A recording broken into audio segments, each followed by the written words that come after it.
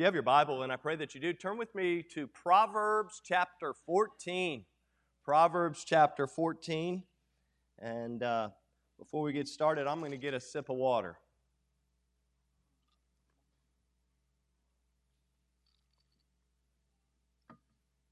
Proverbs chapter 14. And today, right from the outset, I want to let you know that I want to talk to you about the real threat that we face. The real threat that we face this morning. And if you have your Bibles, look with me. We're going to zero right in on one verse of Scripture, and then we're going to take off from there. We're living in some crazy times, are we not? It's crazy. The Bible says in Proverbs chapter 14 and verse number 34, righteousness exalteth a nation, but sin is a reproach to any people. Notice again, righteousness exalteth a nation, but sin is a reproach to any people. I think it's pretty easy to see what the real threat that we face is. Let's go to the Lord in prayer. Father, we thank you for your word. We thank you for the opportunity to meet together. Lord, I pray that you will bless our time in your word. That, Lord, that we will kind of pave the way and clear out the clutter. That we will not seek to misunderstand the message, but, Lord, that you would give us the wisdom to understand the message of the day. And Lord, we'll be careful to give you the praise and the honor and the glory for whatever you'll do. For it's in the precious name of Jesus that we do pray, and for His sake, amen and amen. Well, over the next few weeks, I'm going to be talking to you on some different topics, and I think that they're really going to be an encouragement to you, but I'm coming out of the gate probably with a message like I have never preached before. In fact, I've never preached a message like this before in my life, and I pray that you will understand and that it'll be a blessing to you at the end of the day. You know, as we prepare our hearts and our minds, and some of you say, well, I've already voted.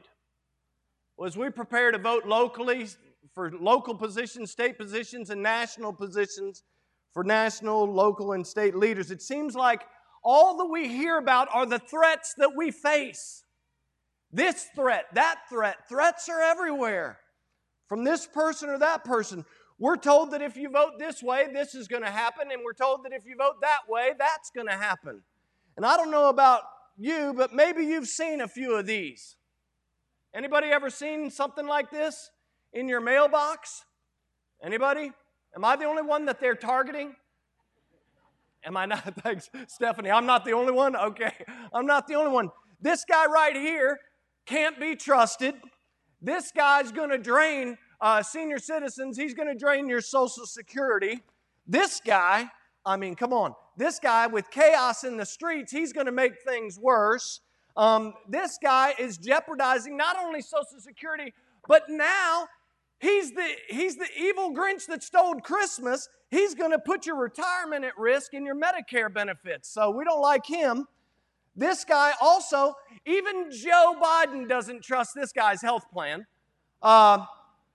This guy is going to deny your coverage. If you have a pre-existing condition, he's going to deny your coverage. Now is not the time to do that. And so all I see in my mailbox is threat after threat. You know what? I would like for one time somebody to send me something that says, Mike Smith is a wonderful man.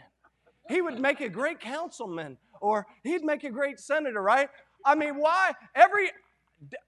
I got a question for the political pundits. You know what political comes from? The word politics, right? Poly meaning many, ticks meaning blood-sucking leeches. But anyway, sorry. That's not in my message. That's not even in my notes. But anyway, okay. All right, I thought we needed a little laughter. You're going to need some laughter, so hold on to that joke. That's probably the only one you're going to get. So I would love it. By the way, do the political pundits think that these work? Because you know what they do? You know what I do when I see my mailbox? Other than keeping these for this message that I've been praying about for a few weeks, I don't even read it. I literally don't even read it. So if we're concerned about the environment, why are we killing trees to send this out to me? Sorry. Hold on. Babe, I'm only 3 minutes into this thing. I need more water.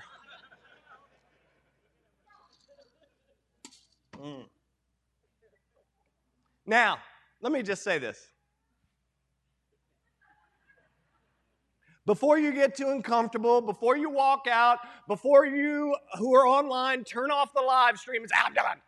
He showed a political ad. I'm done. All right? Before you do that, I want you to know that I'm not going to tell you who I'm voting for. I'm not going to tell you who to vote for, but you better vote. You better vote.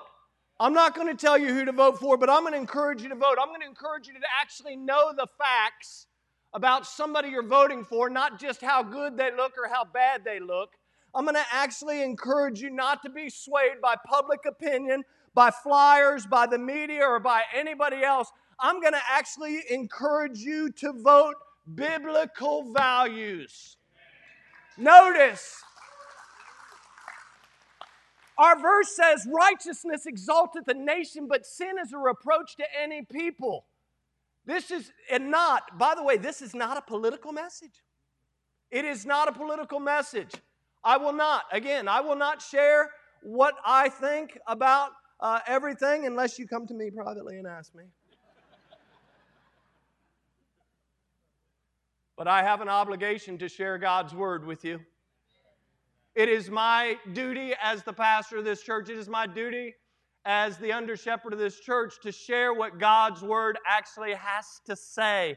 And do you know that God is pretty concerned with the lack of righteousness that is running rampant in our country today? He's pretty concerned about it. I want you to vote biblical values. And I pray that this is an eye and heart-opening message. Now, I disagree with this guy that I'm going to quote with. I'm going to quote this next gentleman. I disagree on some of his theology, but notice what he said in regards to what we're talking about. His name was Reverend Charles Grandison Finney. He was a one-time leader of the Underground Railroad. If you don't know what the Underground Railroad is, you might want to check it out. But he was a one-time leader of the Underground Railroad. He said the church must take right ground in regard to politics. Politics are a part of religion in such a country as this, and Christians must do their duty to the country as part of their duty to God. God will bless or curse this nation according to the course Christians take in politics. Now, like I said, I may disagree with him on some things, but I think he says some things that are valid here. And whether you agree or disagree with his thoughts there on that one statement, I want you to hang with me as we make our way through the message that the Lord really... By the way, the Lord had to lay this on my heart because there's no way I would have preached this message without it. I tell people all the time, when I teach, when I preach, when I counsel, I tell people all the time. In fact, people who struggle with any type of problem, they come to me for counseling, I tell them to take index cards and to write out, not just write the verse, but to write out on it Philippians 4:8. Philippians 4:8, and it's good for use. Notice what Philippians 4:8 says. The Bible says, finally, brethren, whatsoever things are true. Mark these words down. Whatsoever things are true. Whatsoever things are honest. Whatsoever things are just. Whatsoever things are pure. Whatsoever things are lovely. Whatsoever things are of a good report. Notice it goes on. It says, if there be any virtue, if there be any praise, think, keyword, think on these things. The problem, my friends, is that we cannot think on what's true or what is truth if we don't know truth. How are we going to think on what's honest? How are we going to think on what's true if we don't know what truth is? In the beginning was the Word, and the Word was with God, and the Word was God. The same was in the beginning. Listen, Jesus Christ is truth. Isn't that what He said? He said, I am what? In John 14:6, He said, I am the way, the truth, and the life. In John 17:17, he was praying to his Father. And he said, sanctify them through thy truth. He said, sanctify them through thy truth. He was praying for his disciples, but he was also praying for those of us that would follow. And he says, sanctify them with thy truth. He said, thy word is truth. In Psalm 19, aside from declaring God's glory, it was King David. In verse number 9, he said these words. He said, the judgments of the Lord are true and righteous altogether. The judgments of the Lord are true and righteous altogether. Now that word judgments or judgment actually means verdict, a formal decree, or the law. In other words, when he uses the word judgments, David's talking about God's word. He's talking about the word of God. He goes on. In fact, in that passage, he goes on in verses 10 and 11 by talking about God's judgment. Notice what he says. He says, they're more to be desired are they than gold, yea, than much fine gold, sweeter also than honey and the honeycomb. Watch verse 11. It's really good. He says, moreover, by them, by God's judgments, by God's word, by God's decree, by God's law, moreover, by them is thy servant warned. If you were here Wednesday night, I talked about warn the unruly, comfort the feeble-minded, support the weak, but be patient towards all men. We could use a big dose of patience in our country today. Hello? Even some of us, such as some of us, we could use that. It says, moreover, by them is thy servant warned, and in keeping them there is great reward. Who likes to be rewarded? When I was a kid, I loved to be rewarded for doing a good job, right? Whether I was told to clean the baseboards. When you're only about this tall, and years ago they had this episode on The Cosby Show, and the little girl, she was only this tall, and so they set the parameter for her cleaning of the house from here and below. And we used to do that when we were out in Missouri, and many of you know, until he was about a junior in high school, Casey was about this tall. And then all of a sudden one year he went, and so what we did was when we had clean, Colby had to clean from here up, and Casey had to clean from here down. That kid was the fastest baseboard cleaner I've ever seen in my life. That kid could clean baseboards like nobody's business. Man, I wish he was still this small. Baseboards would be cleaned. Oh, listen, God wants us to follow what His Word has to say. He says, and when we do so, there is great reward. We always made it a point of rewarding our boys if they did a good job. Oh, God is no different. It was the Irish statesman and philosopher, a gentleman by the name of Edmund Burke. You may have heard of Edmund Burke. He actually said this. He said, whatsoever is morally wrong cannot be politically correct. He's the same guy who went on to say that the only thing necessary for the triumph of evil is for good men to do nothing. Some of you have heard that statement before. Oh, my friends, I just want to encourage you. It's October the 11th. And I don't care if it's a voting year or a non-voting year. In fact, I really like those years when I don't have to worry about voting. But it seems like every year I'm voting on something. Right? I even vote on stuff in my own house. Did you know that? I don't ever win, but I get to vote on those things in my own house. I mean, listen, my wife has veto power. And so, but I still get a vote. Praise the Lord. Listen, I still get a vote. It's crazy to me that even in an election cycle, I see less and less of God's Word. I see less and less of people in prayer and more of people screaming at one another. Do not let this world fool you. God is in control, but He also wants us to be in His Word, and He wants us to be on our knees. Look back in Proverbs 14 at our opening text. Righteousness exalteth a nation, but sin is a reproach to any people. The righteousness that is actually being spoken of here in this verse is speaking of rightness. It's speaking of rectitude. It's speaking of justice and virtue. So let me ask you, Battlefield Baptist Church, those who are watching online, let me ask you, what are some of the issues of righteousness that are swirling around us today? Anybody? You think about the issues of righteousness that are swirling around, what seems to be festering in this nation. I can tell you, there are huge issues of life, issues of faith, issues about marriage, issues concerning property. I was watching on TV where now people are like encroaching on personal property and are basically setting up their camps on somebody else's property to whatever it is, protest or riot or whatever is going on. Listen, did you know God has something to say about property in His Word? You're like, what? I didn't even know that. That's why we have to be in God's Word. You know, God, there's issues of, guess what? It's getting ready to start tomorrow if you've had your head in the sand. Issues of judges. And you know God's concerned about it. Did you know that God's also concerned about how we view Israel? You may not like Israel, you may not love Israel, but guess what God does? He's concerned about it. And so we have to open up our eyes. Interestingly enough, I was actually at a pastor's meeting, and I was reading the beginning of the book of Isaiah. In Isaiah chapter 1, I was telling folks on Wednesday night about this. If you have your Bible, turn to Isaiah 1. I want you to see it for yourself. And when I started reading Isaiah chapter 1, it was like a baseball bat hitting me in the face again. It was like, oh my gosh, this is literally like looking at our country, it's like looking in a mirror and seeing the United States of America today. And I understand, I don't want to do a disservice to the context of Scripture, but I want you to see what Isaiah chapter 1 says. Look in verse number 4.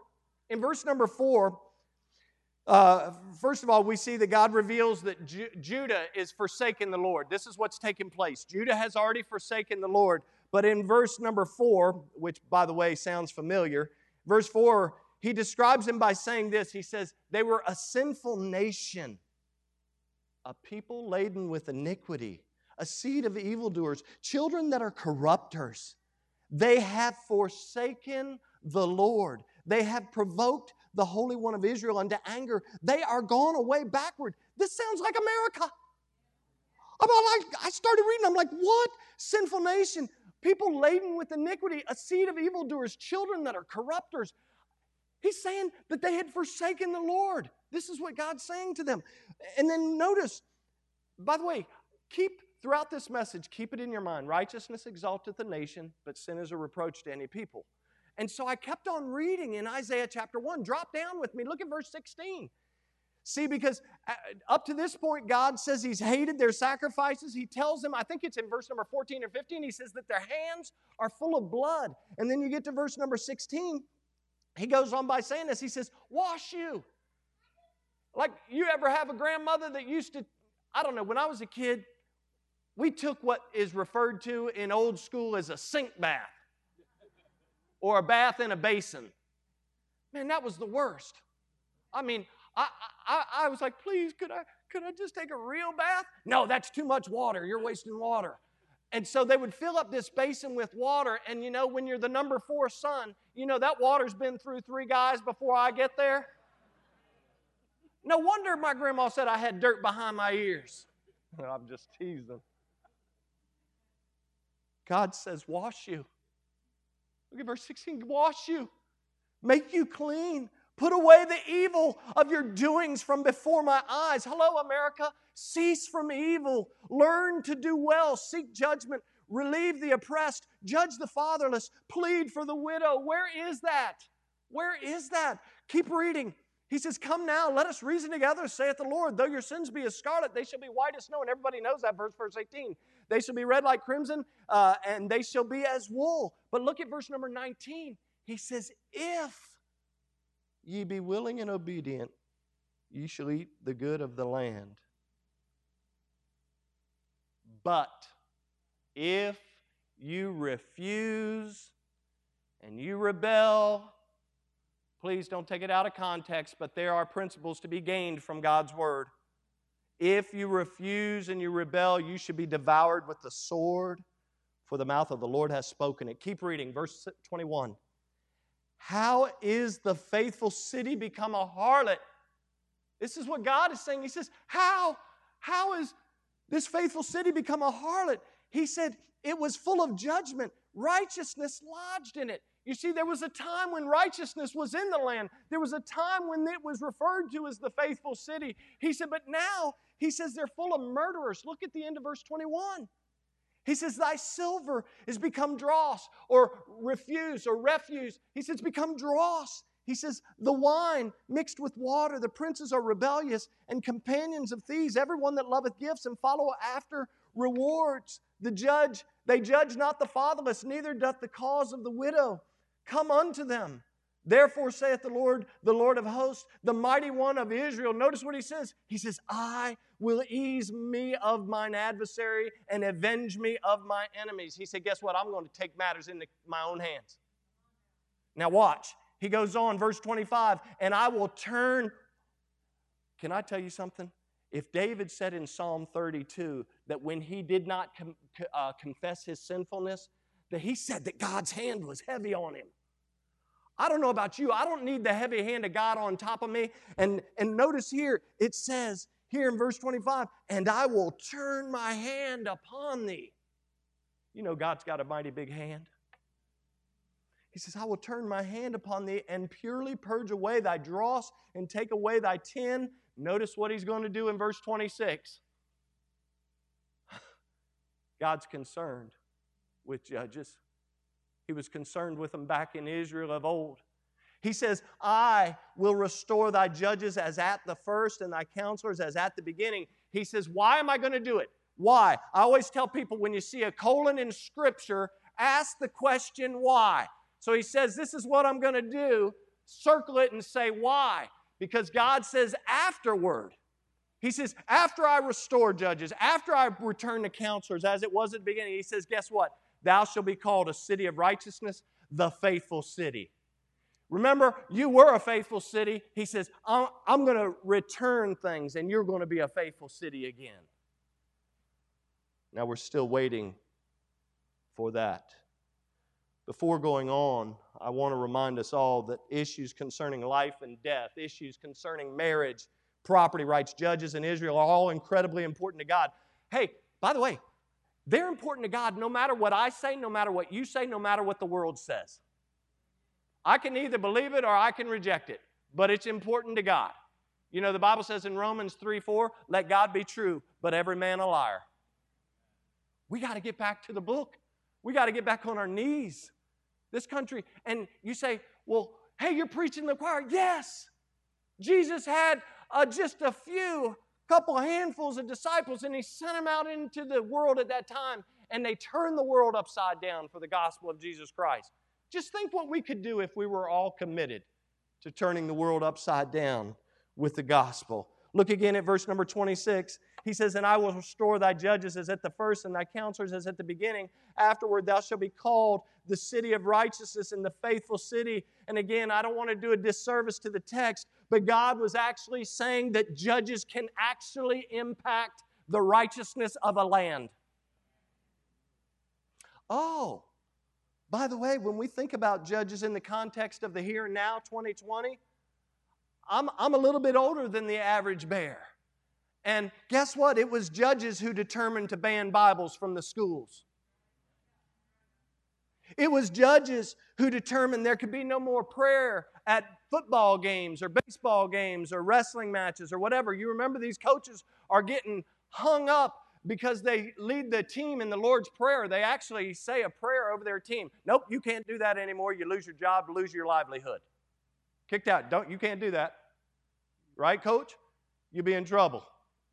You do it anyway, I know. Camera, please do not pan on this woman. She will lose her job. It was judges. Hold with me. It's going to get real quiet. It was judges who dictated that the life of an unborn can be ended. Even after birth, they're talking about now. We have a governor who says you can have a child and then we'll just kind of look and make the child comfortable and the mom comfortable, and then we'll determine what we're going to do. Are we kidding ourselves?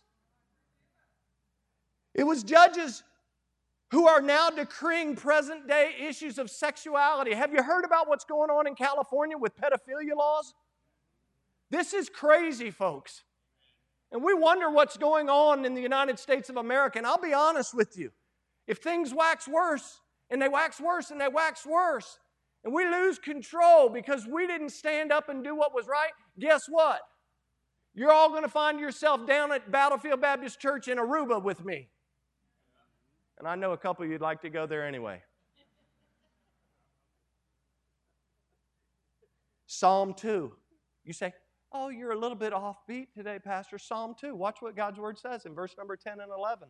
And I won't even read verse 12. You can do that on your own. But in verse 10 and 11, here's what it says. Be wise now, therefore, O you kings. And then he goes on. It says, be ye instructed, ye judges of the earth. Serve the Lord with fear and rejoice with trembling. This is speaking of those who administer justice then, and it has reference to those who administer justice now, pronounce sentences. Whether those justices or judges vindicate, whether they punish, whether they govern in some way, as I've already given you a couple of examples, it is important to God. He says, serve the Lord with fear. Whether a judge knows Jesus Christ as his or her Savior is not, it is important, but it's not the key. The key is that they actually understand that God is in control. I'm not saying, although I'd love to see, even as Paul said, his heart's desire was that all Israel would be saved. I'd love to see every judge and every justice saved. But they better have a reliance and a recognition and a reverence that there is a God and that they are not God. They actually serve God. They don't serve a country and they don't serve you and they don't serve me. They actually, if we really want to get biblical on judges, they actually serve God. But we've forgotten these things. We've given way to these things. In 2 Chronicles 19, 6 and 7, the Bible reminds us that judges are to represent God. In Ezra 7, 25, the Bible speaks about setting up judges who actually, watch this, that actually know the truth.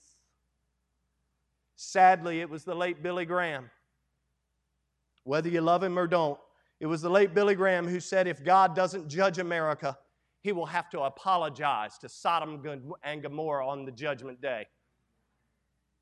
We better wake up. God's Word has a lot to say about the role of judges. Over in Genesis chapter 12, I was thinking about this too. While I'm on the topic of judges and the idea of Israel and everything, I was thinking about in Genesis chapter 12, you remember how God calls Abram at the time, and He sends him out into a land. He says, get thee, in verse number 1, watch this. The Lord says unto Abram, He says, get thee out of thy country and from thy kindred and from thy father's house unto a land that I will show thee. And I will make thee a great nation and will bless thee and make thy name great, and thou shalt be a blessing. And notice verse 3, He says, and I will bless them that bless thee, and I will do what? Curse him that curseth thee, and in thee shall all the families of the earth be blessed. Listen, this is all about nations that honor Israel. Let me ask a fundamental question, because I said something, but I didn't really get a response a minute ago. I referenced Romans chapter 3 and verse 4. Does God lie? Does someone in this room believe that God's a liar? Because God's Word over and over says that He's not a liar. In fact, in Numbers 23, in verse number 19, the Bible declares that God's not a man that He should lie, nor the Son of Man that He should repent.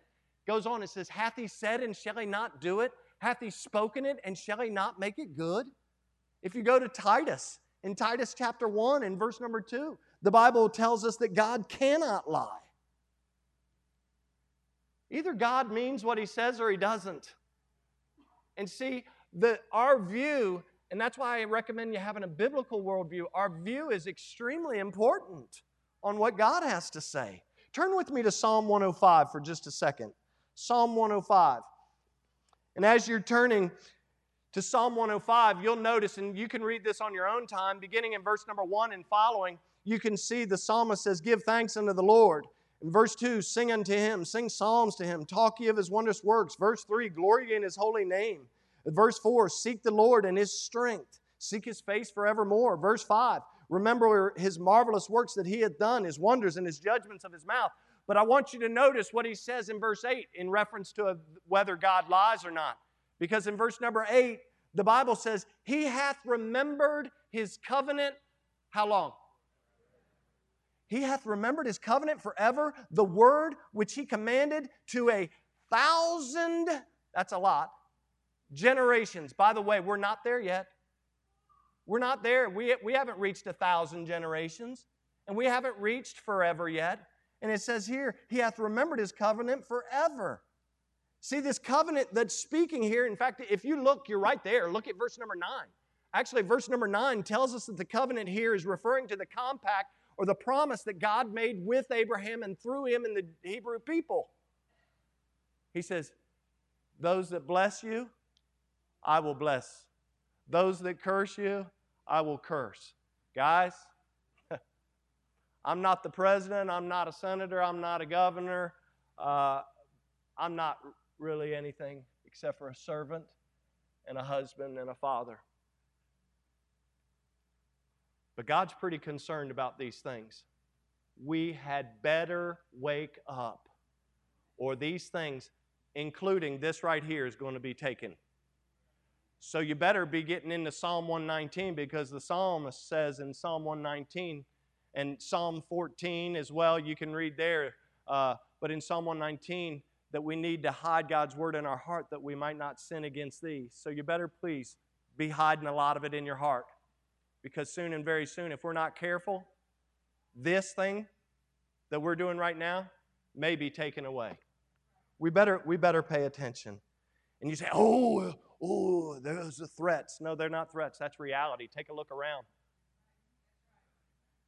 I've been around since the 60s. I know. 60s, those were good days, weren't they? No, they were horrific. The 70s got worse. The 80s got really bad because ladies decided that they needed big hair. The 80s, right? They had big hair and belts. I remember a lot of belts in the 80s. You're laughing, but some of y'all still got them in your closet. Men, you've gone through fat ties, skinny ties, back to fat ties, back to skinny ties, no ties. I mean, it's crazy, the trends that we see. But God is still on His throne.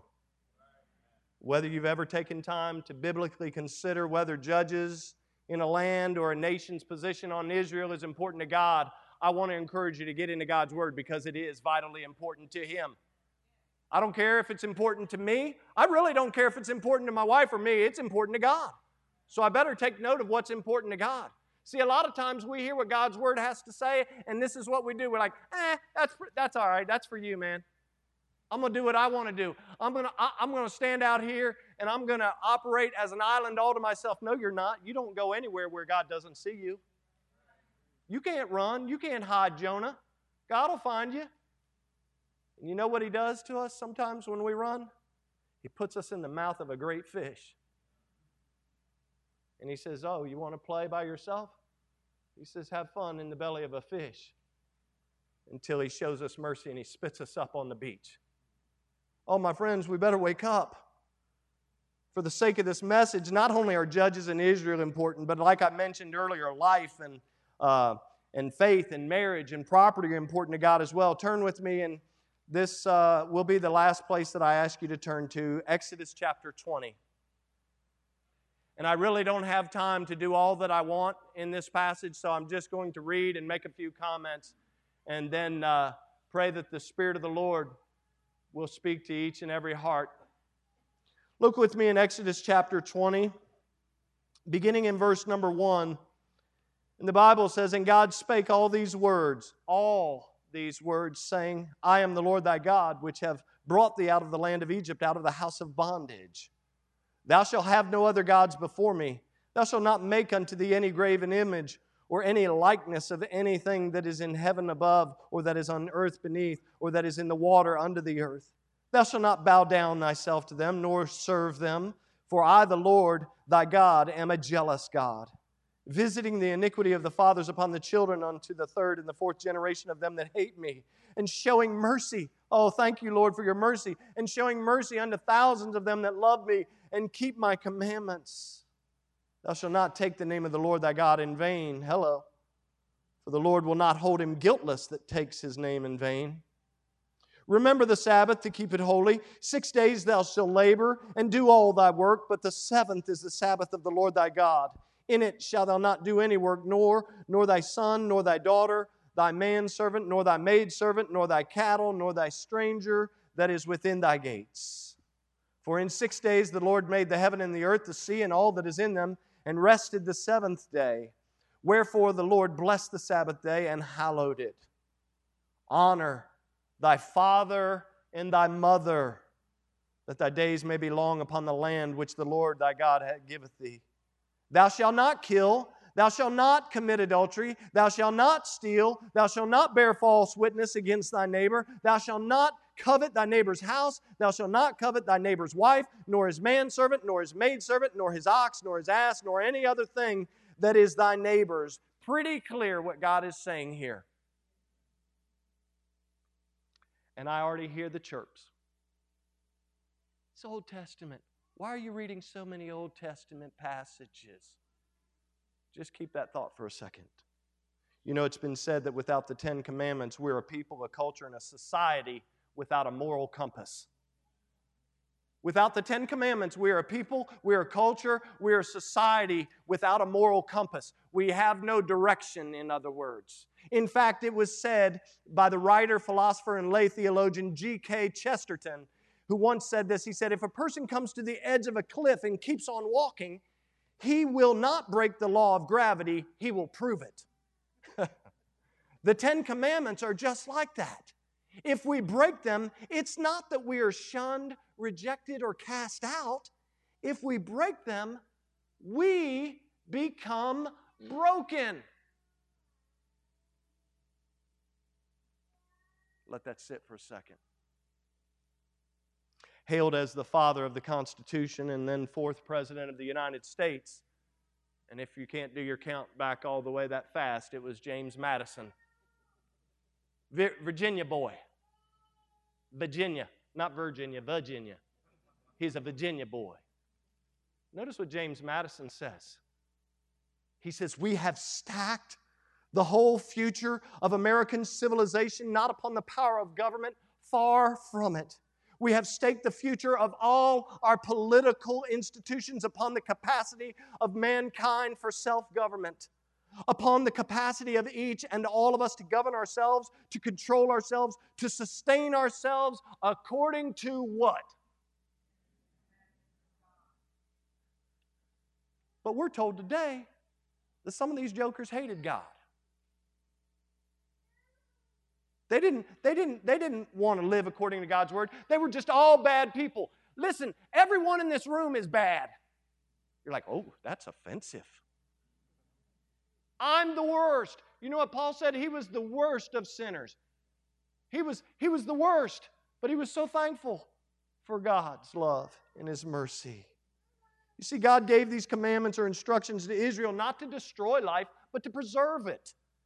And they're still used today. They were given to comfort, not to enslave. They were and they still are a sign that God cares deeply about what's right and about what's wrong. And these commandments are so practical. And you say, oh, they're antiquated. No, they're not antiquated, and I'm going to show you in about 2 seconds how they're not antiquated. They're so practical, but the sad thing is that most people don't even know them. Some of you just thought, man, I didn't even know that was in there. Most people don't know them, they don't promote them, and they certainly don't live by them. But I want you to look at verse 2 because it's incredibly important. You say, well, hold on, that's not even a commandment. Oh, well, the Jewish nation of Israel would beg to differ with you. Because notice in verse 2, the very beginning, God says, I am the Lord thy God. For the Jewish nation of Israel, the commandments that we refer to as the Ten Commandments, by the way, they were not numbered, so you can flip them around and do whatever you want. The Ten Commandments, so to speak, would begin right there, where He says, I am the Lord thy God. See, for them, if God was not supreme, then He's not supreme. The same is true today. If God is not, I mentioned this a little bit Wednesday night in a different context, but if God is not ruling and reigning in your life, there's a problem. See, a lot of people say, well, God's on His throne. He's ruling. Praise the Lord. I recognize that God's ruling. Is He reigning in your life? Is He reigning in your life when it comes to matters that are really important to God? By the way, I hope He's reigning on your life, whether you have already voted or you're going to vote. You better make sure God's reigning in your life. You see, whatever or whoever we acknowledge as being supreme in our life actually impacts the choices we make. If God's not supreme in my life, it's going to dictate the choices I make. And I think we've all been there and done that. There was a time before Jesus came in that my choices were based on me, myself, and I. The problem is that when Jesus comes in, when we continue to make choices based on me, myself, and I, see, we have to be in His Word. We have to be on our knees. Oh, listen, look back at verse number 3. The verse number 3 in the text says, "Thou shalt have no other gods before me." That's exactly what God meant. He said, guess what? I'm not going to allow you to make some kind of golden calf. I'm not going to allow you to worship some kind of golden image. That's not who I am, and that's not who you need to be. He said, quit worshiping false idols. You know, we live in a country where we're worshiping a lot of false idols. And by the way, let me just say this, and I mean this as loving as I can. I love sports, but we better stop worshiping false idols. I love seeing God's Word put to use in our country, but we better stop setting up politicians as idols. We better stop looking to Hollywood and thinking they're idols, because they're not. I could go on. I mean, Lord of mercy, there's so many idols in our life. What kind of people have we become? We better wake up, because the real threat we face is that righteousness exalts a nation, but sin is a reproach to any people. And what we're doing is we're like walking blind. We're like, we don't care. Pastor, we don't care. You better care. I'm pleading with you. I'm begging you. You better care, because you're going to wake up and find that all your religious liberties have been taken. You better wake up and care, please. They are already being taken away. Telling us how we can worship. Do you know that in some states they're not even allowed to sing? They're telling them, you can't worship God. I got a message for that next week. I do. I'm just being honest. I got a message next week. They're telling them they can't worship. Really? Can't sing. Keep your mask on. You can't do this. You can't do that. We better be careful. Look at verse 13. Kind of an interesting verse. And everybody's like, huh? Everybody's like, kind of an interesting verse. Thou shalt not kill. This is talking about shedding innocent blood. Let me ask you a question. Where are we shedding the most innocent blood in this country today?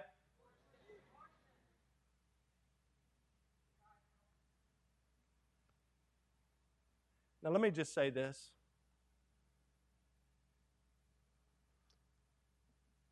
Every one of us have been affected by sin. The good news is that God is faithful and just to forgive us and cleanse us of what? All unrighteousness. So if you have been impacted, let me just say this. If you have been impacted by abortion, I want you to know that God loves you. God's forgiveness is real. God's mercy is great. Woo, praise the Lord. It's new every morning, even whether I deserve it or not, right? But before I go on, Ecclesiastes chapter 3 says this. It says, to everything, in verse 1, you don't have to turn there, I'll read it for you. It says, to everything there is a season and a time to every purpose under the heaven. Verse number 2 tells us there's a time to be what? A time to be what? And a time to die. Verse number 3 says there's a time to what? Kill, and a time to heal. Verse number 8 ends up by saying there's a time to war and a time to peace. And I don't know about you, but I'm confused. I'm like, God, there's a time to everything. There's a time to born, there's a time to die, there's a time to kill, a time to heal, a time to war, and a time to peace. Which is it? It's all of the above, because God makes everything beautiful in His time. You see, we operate many times on our time. God operates on His time. Let me illustrate the truth about killing. When David killed Goliath, was that a problem to God? Some of you are like, oh, he's tricking us. He's got the fishing rod out. He's trying to trick us. When David goes to battle against Goliath, and he echoes those famous words, and he says, the battle is the... And Goliath falls. Was that a problem to God? No, because Goliath was defying the army of the living God over and over and over and over and over. And David runs in. He says, is there not a cause? He says, it's not my battle. The battle is the Lord's. But let me flip the script for you just a second. When David kills Uriah the Hittite, has him killed. Essentially, he's the one that signed his death warrant. Was that a problem to God? Why? It was a problem because David was trying to cover up his own what? One of the real threats we face is when we allow our personal thoughts and our personal emotions to get in the way and overrule the authority of God's Word. And what ends up happening is it becomes a reflection of our worldview. When I start operating based on my emotions and my thoughts or my feelings, and I'm not operating based on the Scriptures, it has become my worldview. Notice I didn't say biblical worldview. It's become my worldview. We must be careful. Let me keep moving on. Verse 12 says, God says, honor thy father and thy mother. Young people, pay attention. Honor thy father and thy mother. Verse 14 goes on and it tells us not to commit adultery. Both of these verses are speaking directly about marriage and about the family unit.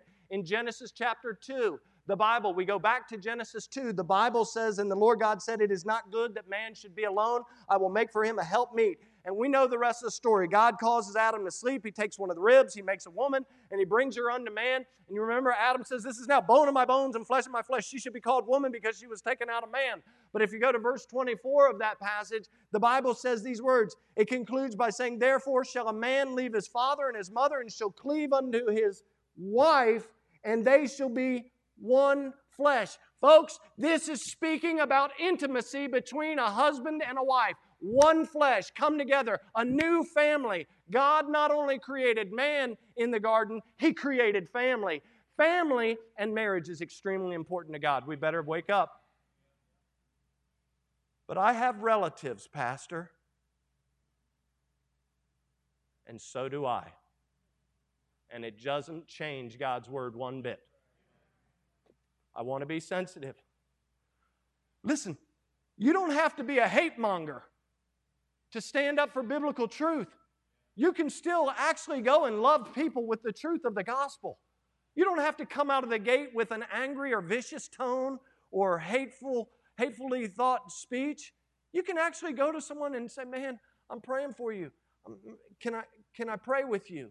Can I do this with you? You can find opportunities to interject the love of Christ into somebody else's life. We all have family. We all have friends. And guess what? This idea of sexuality and marriage and gender and all these things, we've all been affected probably. But it doesn't change what God's word has to say. That's all I'm saying.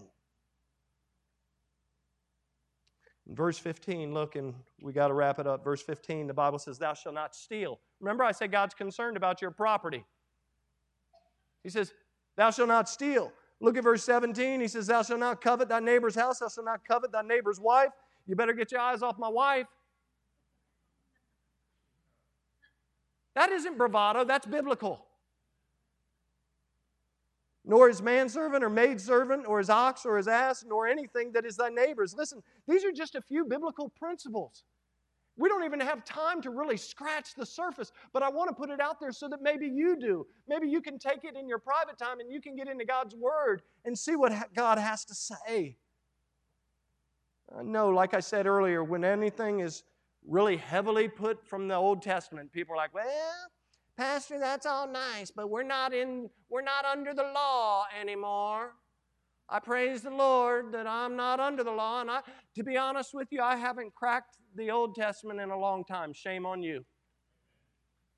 You err not knowing the Scripture, Pastor Skinner used to say. You err not knowing the Scripture. If you haven't been in the Old Testament in a while, Scripture confirms Scripture. Oh, one is not to be undone for the other.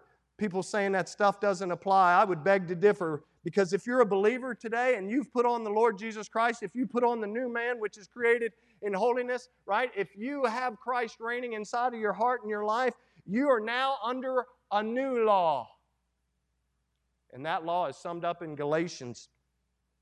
In Galatians 3, it tells us we're under the new law. In Galatians 5:14, it reminds us that that new law is a one word. It's called love. See, if I truly love God the way that I should, then everything He says should be important to me. You say, well, what do you mean? Well, wasn't it Jesus? Because it's all about Jesus, by the way. Wasn't it Jesus who said in Matthew chapter 22, in verse 37 and following, He says, thou shalt love the Lord thy God with all of thy heart, with all of thy soul, and with all of thy mind. He says, this is the first and great commandment, and the second is like unto it, thou shalt love thy neighbor as thyself. On these two commandments hang all the law and the prophets. Listen, this is not a contradictory message, but one that is truly complementary to what we just read in the Old Testament. It's not contradictory to love God with all of your heart, with all of your soul, with all of your mind, and to love your neighbor as unto yourself, and then also connect that with the Ten Commandments. It's not a contradiction. It's actually very complementary. Sadly, many have been brainwashed into thinking that somehow it's okay to disregard God's Word while adhering to the concepts of the world, the flesh, and the devil, as 1 John chapter 2, verse 15 tells us. Oh, we must be very careful.